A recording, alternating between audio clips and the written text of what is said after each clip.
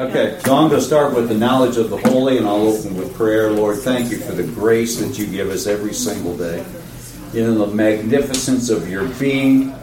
Lord, that it would seep through change us completely. As Calvin said, he wanted the Word of God seeping out of him. In every single action, every word that he wrote, he wanted your Word so saturated in him, it couldn't help but come out. Lord, we pray that same thing. Let it be in the name of Jesus. Amen. Amen. Okay, knowledge of the holy is where we're going to start. We are talking about this week what we talked about is the trauma of holiness. Let's see the phrase, the trauma of holiness.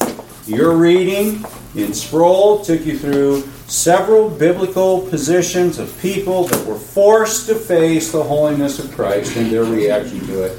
So we're going to get there. I'm going to start with a more metaphysical approach, which is the way that Tozer approaches this concept of how holiness affects mankind, about how God's holiness, the perfection of it, the transcendence of it, the incomprehensibility of it, how that affects man. That's everything that your reading was about. I'm going to add another word, the incomparability. How Jesus couldn't be compared to anything man ever saw out of his own experience, out of the feature of man, and it scared these religious leaders literally to their bones. So, let's look at this. And Tozer, Chuck and Pam advised me that we, of course, record, and people are actually listening to the recording. So I need to do a better job of actually saying where we are in the books. All right, so in the knowledge of the holy, we are on page 26. And if you have it, and this is talking about the self-existence of God. So chapter 5, in the knowledge of the holy, and the self-existence of God, and do I have to give the paragraph number too? I'm going to start 1, 2, 3, 4, 5, 6. I am now in the 7th paragraph. Okay, there. That's as defined as it's going to be. Here's what Tozer has to say about the self-existence of God and the way that affects man, all men. All right? Philosophy and science have not always been friendly toward the idea of God. The reason being that they are dedicated to the task. Man is dedicated to the task of accounting for things and are impatient with anything that refuses to give an account for itself. Now, are we talking about Jesus? Aren't we? He refused to give an account for himself. And in fact, the Bible itself starts with, in the beginning, God created the heavens and the earth, and he gives zero explanation of himself. So the very presupposition you take into the Scripture on the revelation, self-revelation of God is that he's not going to give an accounting for himself or his actions. Jesus carried that out as well. So this is Tozer reflecting on that philosophy and science have never been friendly toward it. Because Jesus, the Lord himself, refused to give an account. The philosopher, scientist will admit there's much they do not know, but this is quite another thing from admitting that there is something that they can never know, which indeed they have no technique for discovering in truth. How do you reason yourself towards God?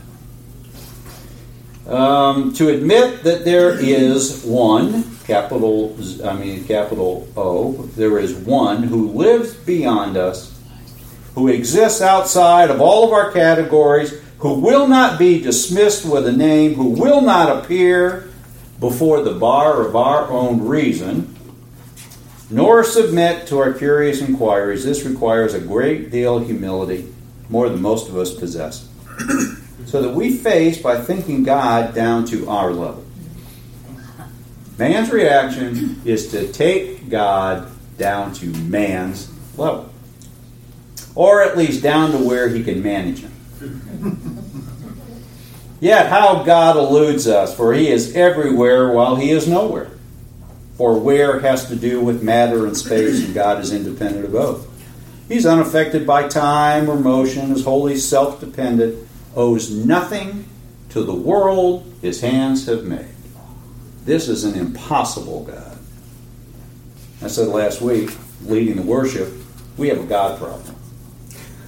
A God problem, right? Because we owe everything. And the reading that I used last week was take all of your temporal issues. Take all of your hurts and your pains and your money and your politics and take it all. Okay? You leave this world, you still got a God problem. Sin has many manifestations. I'm still in the self-existence of God. For those of you listening at home, sin has many manifestations, but its essence is one. A moral being created to worship before the throne of God only. This moral being sits on the throne of his own making, and from this elevated position declares, I am.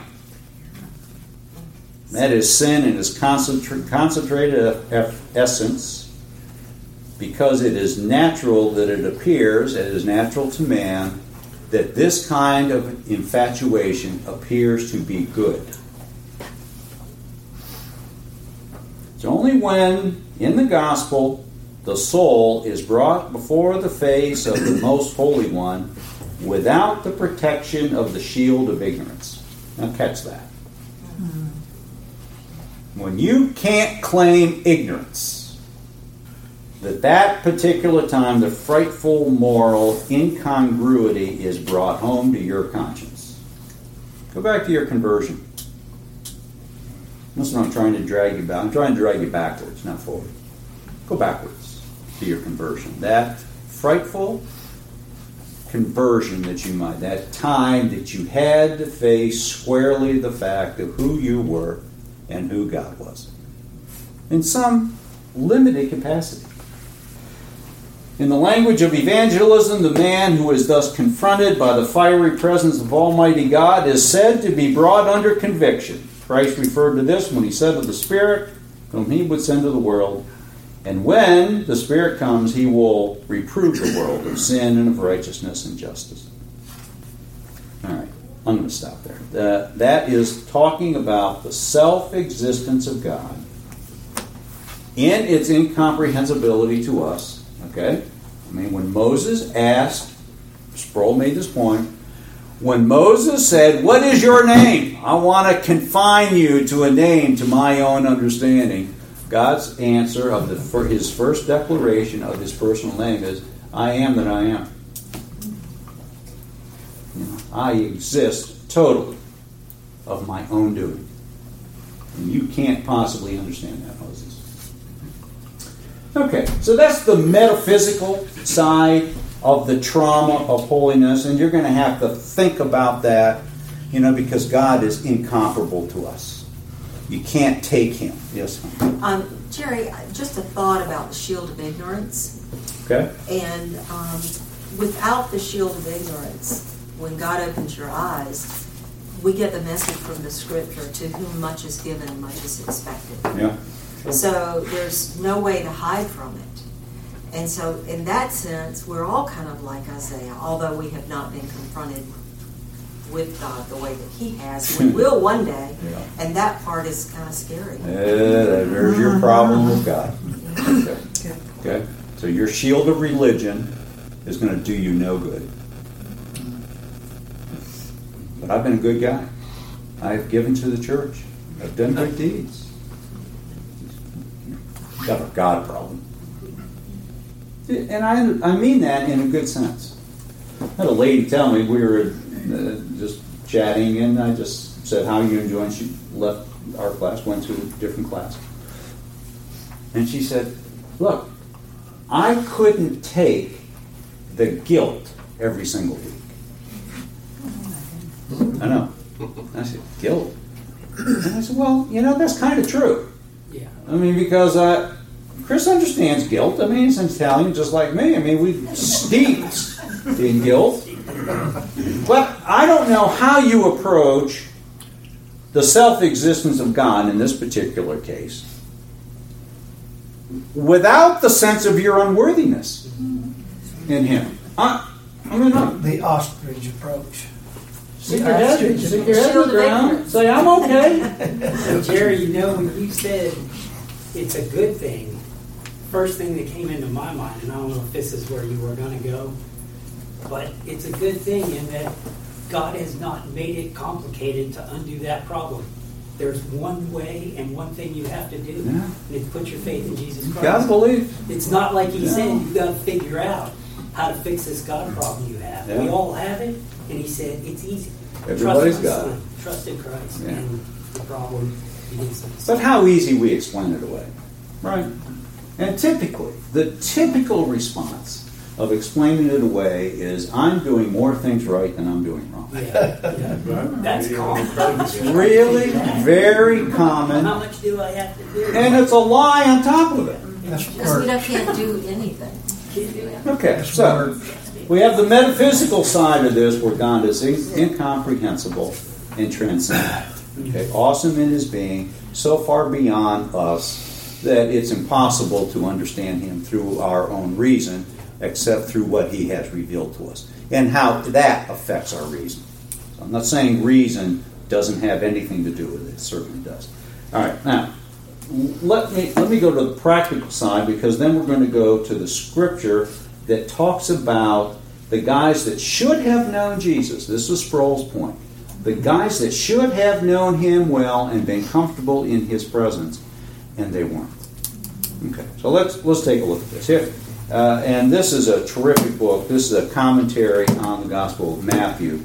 And Dr. Jacobs... so what is it? What's the name of the book? Matthew Henry. Yeah. Oh, the Gospel of Matthew. Okay. By France. Gospel of Matthew, and the author is R.T. France. R.T. France. So Dr. Jacobs used this, and I just want to make one point to you.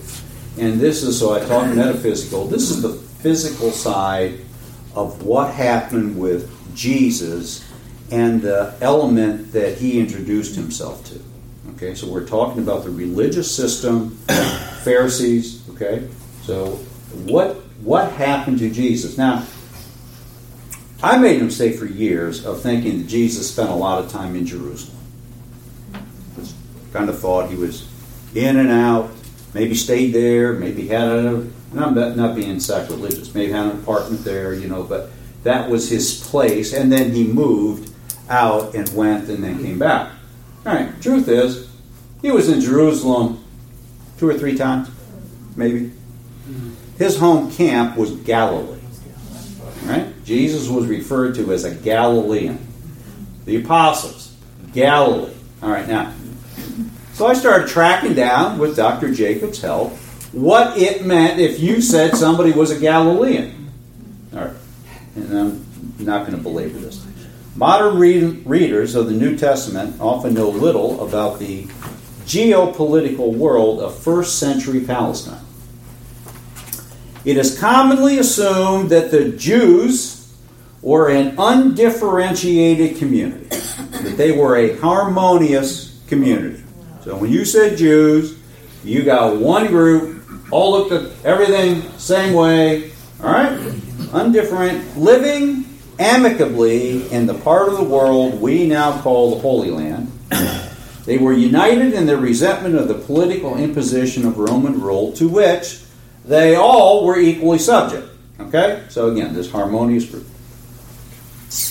One of the most significant gains of recent New Testament studies has been the increasing recognition that this is a gross distortion of the historical and cultural reality that Jesus stepped into.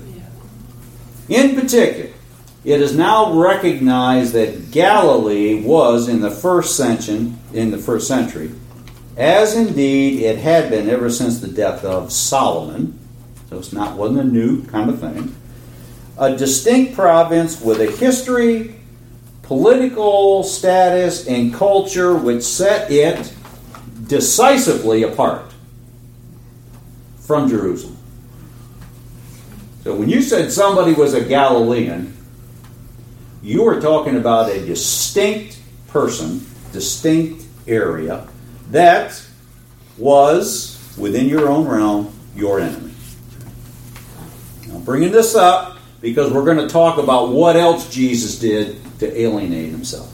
The situation in the time of Jesus may be drastically oversimplified as follows. Racially, this area was considered inferior to the pure Jews that were in Jerusalem. Okay? So, racially, they were dismissed. Geographically, Galilee was separated from Judea by Samaria. So, they were surrounded by pagans as far as the Jerusalem Jews were concerned. Okay, that's geographic. Politically, Galilee had been under separate administration from Judea almost since its history. And trying to unify with them had met with total failure because the Galilees refused to unify. Economically, Galilee was a rich area. They had their own province, they had their own fishing industries, etc.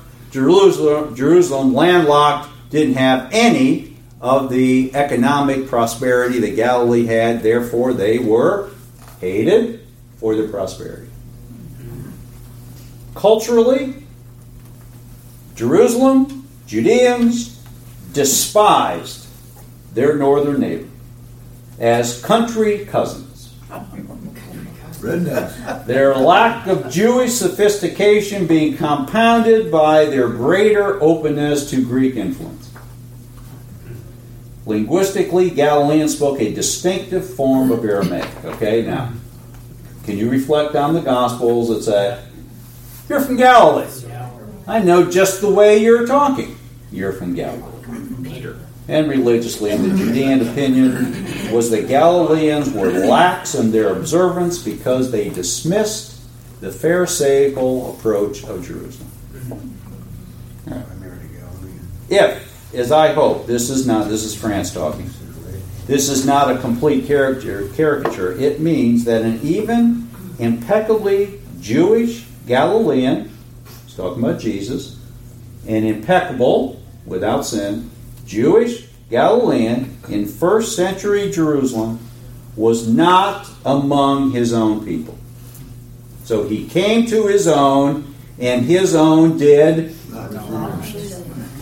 Here you are. That's the situation. Chuck? I was just going to say the Bible deals with this in one very simple sentence. It does. What good comes out of Nazareth? There you are. That was exactly the accusation that was made. So, this whole thing, let me just finish this. So, Jesus is coming into this arena of Jerusalem, and not often, but some, preaching outside of Jerusalem most of the time, claiming himself to be Messiah. All right? Claimed for him to be Messiah. So the obstacles facing Jesus of Nazareth, Galilee, okay, were just insurmountable as in terms of him being seen as even a credible option for Messiah. So, let it be said, you didn't get all that from Jacobs. You got that from him. Terrible the way I viewed that for decades. And it was only until Dr. Jacobs said, "No, that's really not the case." And then, so the whole issue of Jesus being accepted by Jews, and in particular Pharisees, that set them up to be the holy ones of the Jewish faith, was almost an insurmountable. Okay? Now, so, let me move on to what Jesus did to fan the flames. And Dr. Sproul wrote about this. I'm going to take you to the scripture where exactly where he came from. All right, now this is Jesus dealing with this group of people, the Pharisees, then the Sadducees. They're two separated but unified in terms of their Jewishness. Self-proclaimed holy ones of Israel. Right? Okay, we got that? Now we're still talking about the trauma of holiness. All right, now and I'm in Matthew 23 at this point. And this is the same place that Sproul went this week, so this should sound familiar to you. I'm just trying to put this into context. Now, typically, if you were going to run for political office, you were going to curry the favor of the major voting bloc in the capital city, and Jesus should have been talking nice to the Pharisees, right? Okay. This is the trauma of holiness. We're talking about man's reaction to God. Now, I'm going to capsulize this by saying this. The Gospel of Luke makes a very clear statement. Jesus talking to Pilate at his trial, and I'm paraphrasing a bit, but he says to Pilate basically, just to be clear, Pilate, except that you had been given this hour of darkness, you have no authority over me. Except that you be given this hour of darkness, you have no authority over me to do any of this that you're going to do. So, 23, Matthew 23. Then Jesus spoke to the multitudes and to his disciples, saying, the scribes and the Pharisees had seated themselves in the chair of Moses. Therefore, all that they tell you, do and observe, but do not do according to their deeds, for they say things and then do not do them. Okay? You would call that a hypocrite. Yeah. Okay. And they tie up heavy loads and lay them on men's shoulders, and they themselves are unwilling to move them with so much as a finger. That's the phrasing. Wouldn't lift a finger to help. But they all do all their deeds to be noticed by men, for they broaden their phylacteries, lengthen the tassels of their garments. They love the place of honor at banquets and the chief seats in the synagogues, respectful greetings in the marketplaces, and being called by men rabbi. Don't be called rabbi. There is one that is your teacher, and you are all brothers. And don't say anyone on earth, here is your father, for one is your Father who is in heaven. Do not be called leaders, for one is your leader, that is Christ. The greatest among you shall be your servant. Whoever exalts himself shall be humbled. Whoever humbles himself shall be exalted. Now, this starts the 7 woes of Jesus. Now you got to put Jesus in context of being the last prophet of Israel. Okay, the prophet of Israel, last one. Right? Now the 7 woes reflect on Isaiah. You remember his 7 woes. Okay, where in Isaiah 6, where in 5, where he's talking. Woe to Israel, woe to Israel, woe to Israel. He sees the Lord, and Isaiah says, woe is me. Remember all that. Okay? Here's Jesus delivering his 7 woes. Of course, with the obvious exception, he cannot say, woe is me. Okay, so here's 13. There's the woes. Woe to you, scribes and Pharisees, you hypocrites! You shut off the kingdom of heaven from men, and you don't enter yourselves, nor do you allow those who are entering or trying to enter to go in. I'm going to skip to 15. Woe to you, scribes and Pharisees, hypocrites! You travel about on sea and land to make one proselyte. When he becomes one, you make him twice as much a son of hell as yourself. He's talking to the religious holy ones of Israel, and he's there being claimed for him to be the Messiah, and he is really not speaking nice, is he? Woe to you, blind guides, who say, whoever swears by the temple, that's nothing. Whoever swears by the gold of the temple, he is obligated. You fools and blind men. Which is more important? The gold or the temple that sanctified the gold? This is holiness bearing down on these guys in Israel. We're going to get to what happens in John. Okay, I'm setting the stage. Trying to anyway. 19. You blind men. 23. Woe to you, scribes and Pharisees, hypocrites. It's a common theme. You tithe mint and dill and cumin, and have neglected the weightier provisions of the law, which are justice and mercy and faithfulness. These are the things you should have done without neglecting the others. Here I am heaping guilt again. I can't help it. You blind guides, you strain out a gnat and you swallow a camel. Love that one. Woe to you, scribes and Pharisees, you hypocrites, for you clean the outside of the cup and dish, but inside you are full of robbery and self-indulgence. You blind Pharisee, first clean the inside of the cup and the dish, and the outside will be clean also. Woe to you, scribes and Pharisees, you hypocrites! You're like whitewashed tombs on the outside, which appear beautiful. Inside you are full of dead man's bones and all uncleanness. He's talking to the holy of Israel. Even so, you outwardly appear righteous to men. Inwardly, you're full of hypocrisy and lawlessness. Woe to you, scribes and Pharisees, hypocrites! You build the tombs of the prophets, adorn the monuments of the righteous, and say, if we had been living in the days of our fathers, we would not have been partners with them in shedding the blood of the prophets. 33. You serpents. Brood of vipers. You serpents. You brood of vipers, how shall you escape the sentence of hell? All right. I'm going to stop there.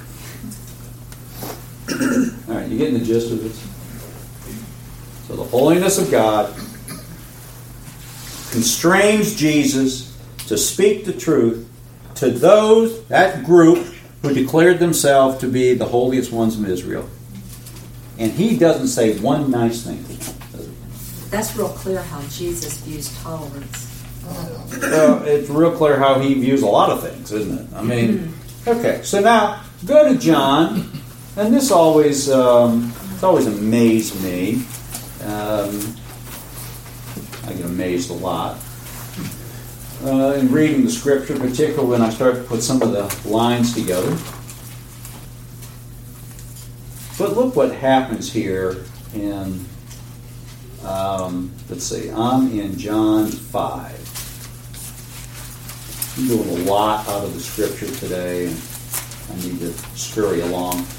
This is important. John 5, 36 through 47. Jesus starts to make a distinct distinct contrast between himself and the religious leadership. Okay? So, in 30, let's see, I'm going to read back. 26. For just as the Father has life in himself, even so he gave the Son to have life in himself. He gave him authority to execute judgment because he is the Son of Man. Don't marvel at this. An hour is coming in which all who are in the tomb shall hear his voice. Now you want to hang on to that. Okay? You want to hang on to that. And shall come forth. I can do nothing, 30, I can do nothing on my own initiative.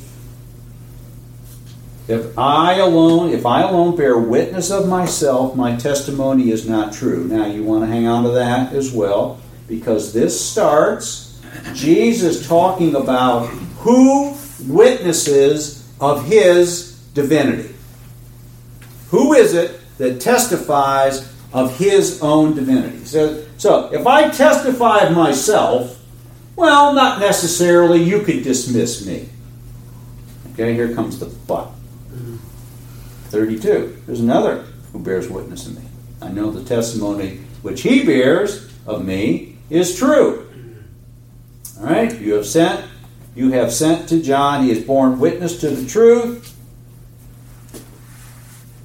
36. The witness which I have is greater than that of John. For the works which the Father has given me to accomplish, the very works that I do, bear witness of me, that the Father has sent me.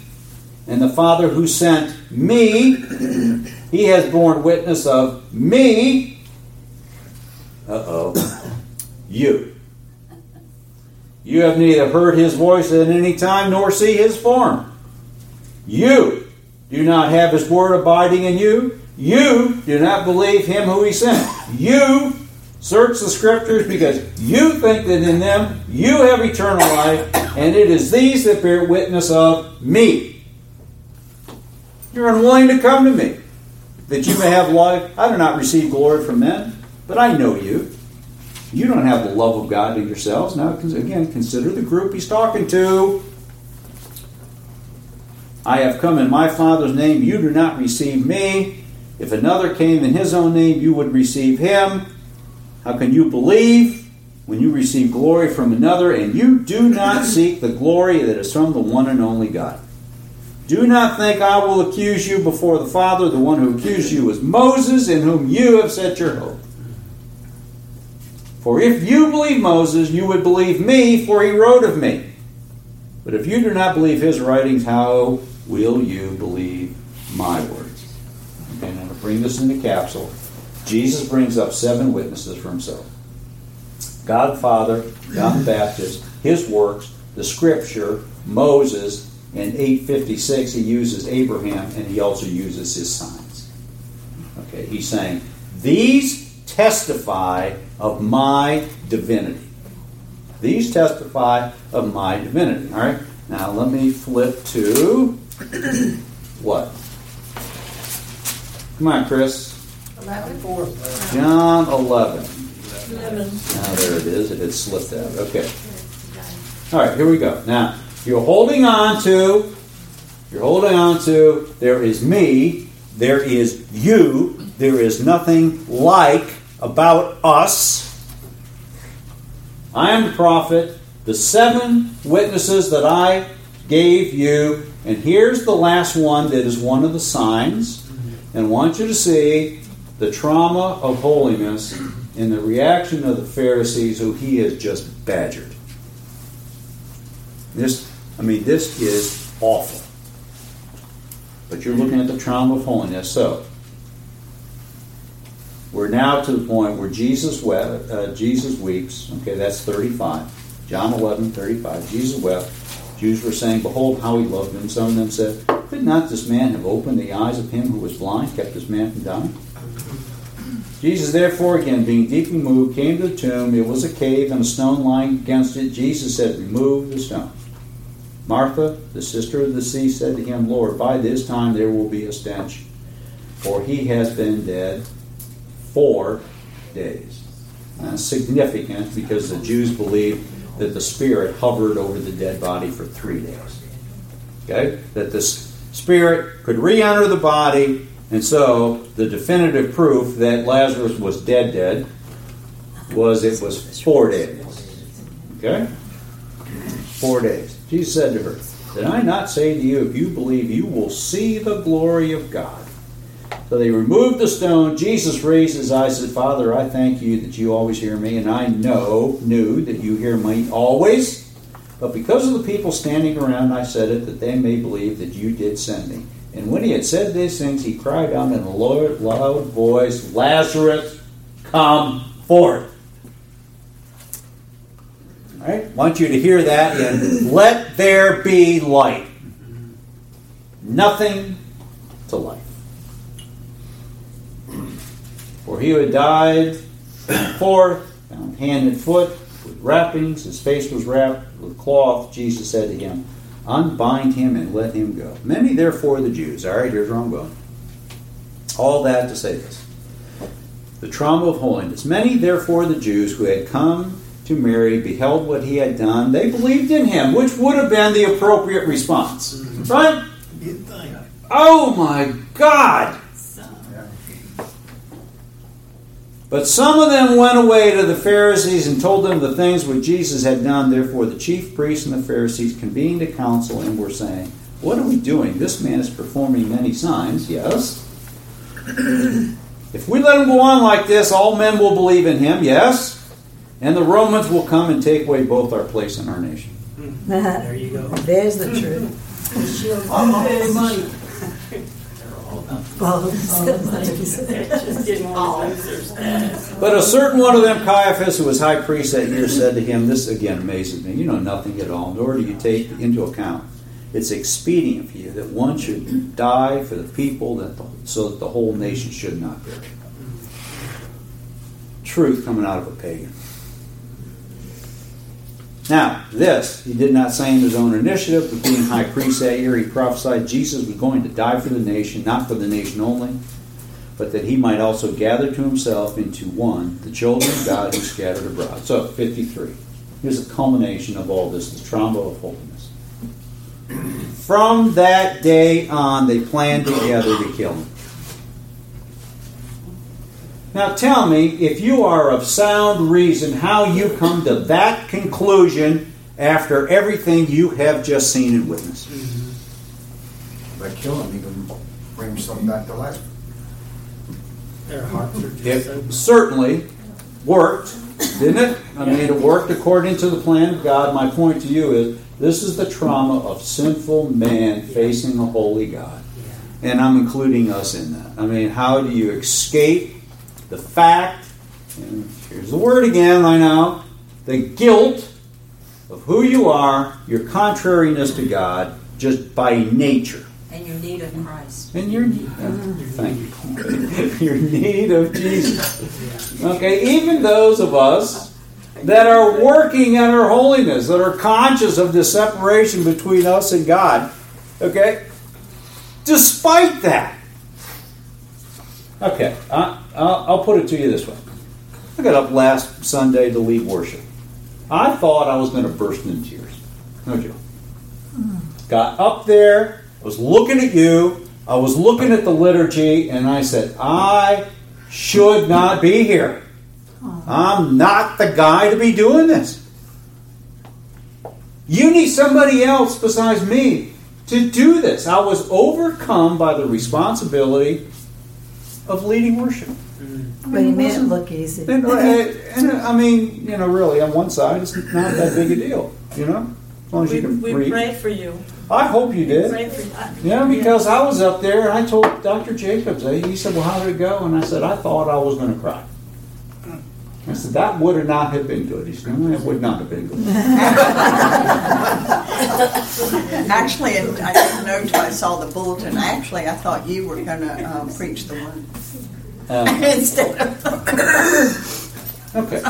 So, it tried to squeeze all that. Matthew, a piece of Luke, John, the raising of Lazarus, which was his greatest sign in all of John, okay, which was the declaration of Jesus as the Messiah, so that you would believe, okay, his greatest sign, and you bring it to the end, and the religious elite of Jerusalem that were opposed to anything that came out of Galilee, from that point on, they were trying to kill him. And This is what happened. Jesus also called the Pharisees blind guides. Yep. They were blind, absolutely blinded to the truth. Absolutely blind to the truth. And Jesus called them that. Straight away. Yeah. It's also, don't confuse me with facts. I've made up my mind already. I already made up my mind about this, yes. Which at a certain point in your life can be a good thing. I made that decision 20 years ago. It was probably right. I'm not changing that. Okay, so I'm now to a scroll, and again, I do this on the assumption and on the hope that you've read the lesson, have meditated on it, thought about it, so that I have the freedom to move outside the lesson. Okay, so that we get both in. But Mark 4:4 is the trauma of holiness as it affects the apostles, the people that really knew Jesus best, and at this point had best we can tell, conversion experiences that were totally committed to him. Okay? So this was his inner circle as much as it was. And what do they do in the midst of this storm? Their reaction to the midst of the storm was, oh, thank God the waves calmed. Or, their reaction was, who is this? Who is this? They were afraid of the wind. Yeah. Sheila, we were raised in religion all our lives, weren't we? Yep. You got confronted to Christ and you said, who is this? Scary. This person that I have created in all my years of religiosity, confronted with Jesus, who is this? That's what the apostles did. Who is this? He defies the invented religion that we have made. I'm on page 51, Trauma of Holiness in the Holiness of God. Sproul says, what is significant about this scriptural story is the disciples' fear increased after the threat of the storm was removed. Crisis had passed. Storm had made them afraid. Jesus' action to still the tempest made them more afraid. Wouldn't you? In the power of Christ, they met something more frightening than they had ever met in nature. See, the trauma of holiness, of getting a glimpse of this, the transcendence, the incomprehensibility of God, that He refuses, will not concede to our demands. What? Unholy demands, I should say. He answers prayer. He is kind and compassionate to us. Don't lose that. Okay? We're talking about He cannot be pigeonholed. More frightening than anything they met in nature, they were in the presence of the holy. We wonder what Freud would have said about that. Why would the disciples invent a God whose holiness was more terrifying than the forces of nature that provoked them to invent a God in the first place? Okay, isn't that what people claim about you? Well, that's fine. That's probably a good crutch for you. Yeah. What, 52, what manner of man is this? They were asking a question of kind. They were looking for a category to put Jesus in. Bottom of the paragraph. He was in a class by himself, absolutely. And you see Christ that way. You know, are you going to dance with Jesus in heaven? Or as Dr. Jacob says, are you going to fall on your face? And that's the difference in how you view the holiness of God. I've still got 2 minutes. Stop giving me this. Okay, so I'm now on page 54 in the second paragraph. Okay, now again, this is right out of the lesson. You read it. I'm sure you meditated on it. Okay? But Jesus, again, offering gently, Simon, why don't you go out and let down the nets on the right side? Doesn't require a lot of imagination to read between the lines and catch Peter or Simon's seething sarcasm. Master, look, we've worked hard all night. We are fishermen. You are a carpenter. You know nothing about our business. Don't tell me to go out and drop the nets on the right side. We've worked hard all night and we've caught nothing. But because you say so, I'll let down the nets. All right. I'll take the garbage out. Does it sound like that? Yeah. It's 4th and 1 on the 2-yard line. Do I have to do it now? Real respect for the wisdom of Jesus in this circumstance would have had Simon simply saying, I will do what you ask. Right? Wouldn't a sane, holy man said, yes, Lord? Right there. Instead, he found it necessary to register his frustration. It is if he had said, look, Jesus, you're a marvelous teacher. Your words keep us all spellbound. In matters of religion, you confound us all. But please, give us a little credit here. We are professionals. We know the fishing business. We've been out there all night fishing, and 0. The fish just aren't running. Let's go home, go to bed, try it again later. But if you insist, in order to humor you, then of course we'll let down the nets. I can see Peter exchanging a knowing glance with Andrew and muttering complaints under his breath as he hoisted the nets that he had just cleaned. Okay? And, I read about this, barnacles, things get on the nets, and you have to clean them after every use, although they not. Okay? Just clean the nets. Threw them overboard. He must have been thinking to himself, these blasted teachers, they're all the same. They think they know everything because they read it in a book. Okay, so you know how it turned out. And how did Peter react? I'm on 55. How did Peter react to the trauma of holiness he saw from the Lord Jesus that overcame all of his understanding, all of his human understanding? This is Luke 5:8. Get away from me, Lord. I'm a sinful man. That's the correct response to the trauma of holiness. Well, it sure beats I want to kill you. Yeah, doing better than the Pharisees. That's right. Please go away from me, Lord. I can't stand it. I am a sinful man. Okay, I've got to stop. Lord, thank you for your word. Thank you for the fact that it brings us to our knees. As much as you have blessed us with material success, it is nothing compared to the problem we have to face you in all of your holiness. And Lord, we do see the terrible lacking we have, our contrariness. We pray, according to your grace, applied to us, we pray that we would be holy, according in your sight. In the name of Jesus, amen.